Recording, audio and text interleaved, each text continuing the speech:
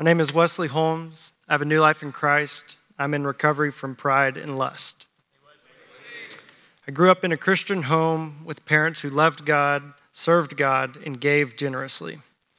Growing up with them at church and home led me to deciding to make God my Lord and Savior at the age of 9. Following this decision, I began a journey of what I thought it looked like to walk as a Christian, which I believed looked like being nice to others and not doing bad things or sinning. At the age of 12, I was introduced to lustful material online, which led to finding pornography. Falling into this evil sin resulted in a deep feeling of guilt and shame, but also a deep desire to keep turning to such things. This resulted in a 13-year struggle with porn and masturbation. Since I believed that being a Christian looked like being nice and not sinning, I hid this struggle from most everyone. I stepped into middle school and high school, putting on a facade as the nice Christian guy at school. I prided myself on being the guy that could be whoever you needed him to be. I could be the cool guy with the basketball team. I could be the youth group guy. I could be the guy that sat with the person who sat alone at lunch so that you would see me doing it. And I could be the class clown. Whatever you wanted me to be, or whatever I thought would make you impressed by me, I made myself that. This resulted in a lack of depth in my relationships. It resulted in me finding my worth in others' impression of me. It also resulted in me turning to porn and masturbation when I did not feel impressive. Rather than turning to my God, I turned to others' impression of me as my Lord. I also did not know how to fight temptation. Frankly, I did not truly know what it looked like to have Jesus as my Lord. I understood him as God and Savior, but not Lord. As I entered college, I felt I had a fresh slate. By the grace of God, college introduced me to friends and community that would transform my life and my relationship with God. They taught me to read the Bible and how to pray. I learned how to be one with Christ. Oh, let me tell you this. It was in college that I met men who taught me how to have a personal relationship with God.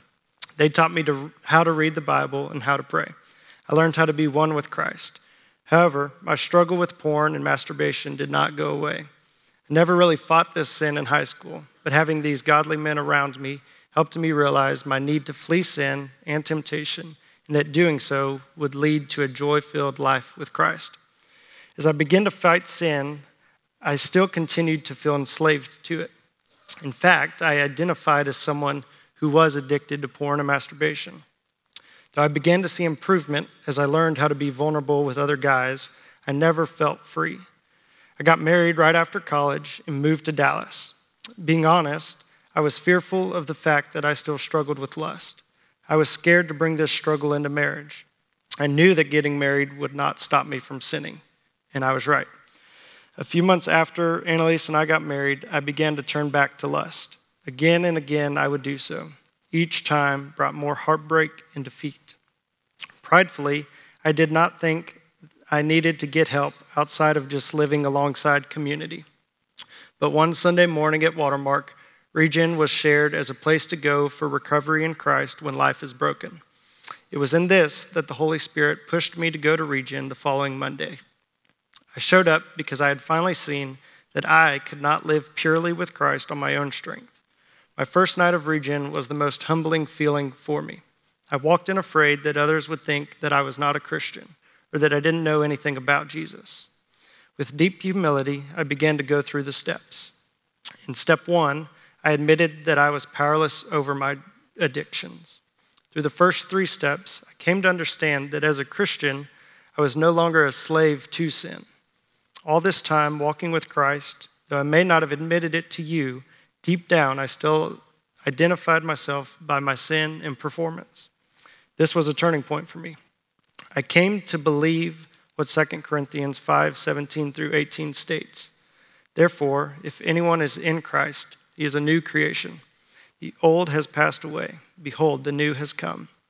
All this is from God, who through Christ reconciled to himself and gave us the ministry of reconciliation. This freed me to share my sin and to walk in freedom. As we arrived at step 4, I took a deep moral inventory of my life. God showed me so much of my sin, which I've come to learn is a true blessing. This is where I came to understand what my idol was, that my idol was others and their impression of me.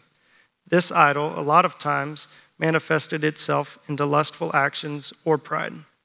As I went through inventory, God also showed me himself. So many times through recalling events in my life, I could see how God continued to pursue me and protect me, even as I was unfaithful to him. He remained faithful to me through his word and through others.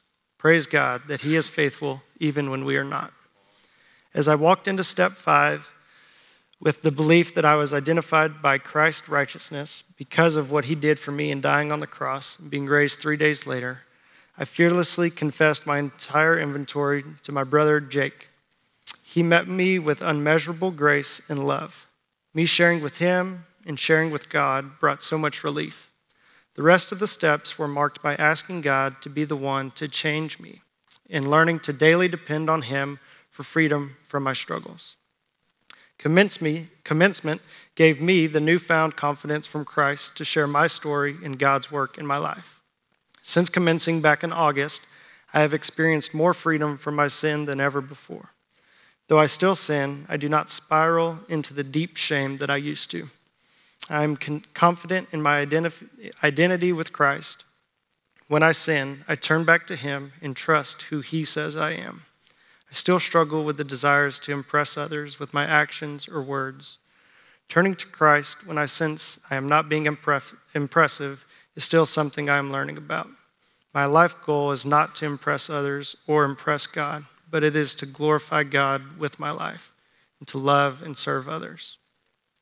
Recovering Christ has given me the confidence to lead more boldly in my marriage and community group.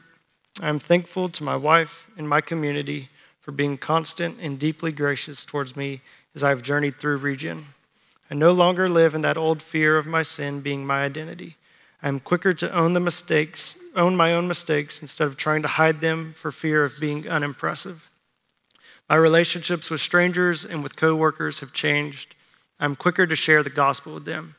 God has also freed me to share my struggles with others and ultimately share God's story of grace in my life. God has given me a deeper desire for knowing his word through reading the Bible and spending time with him. More and more often, I am seeing the way that God provides when temptation comes.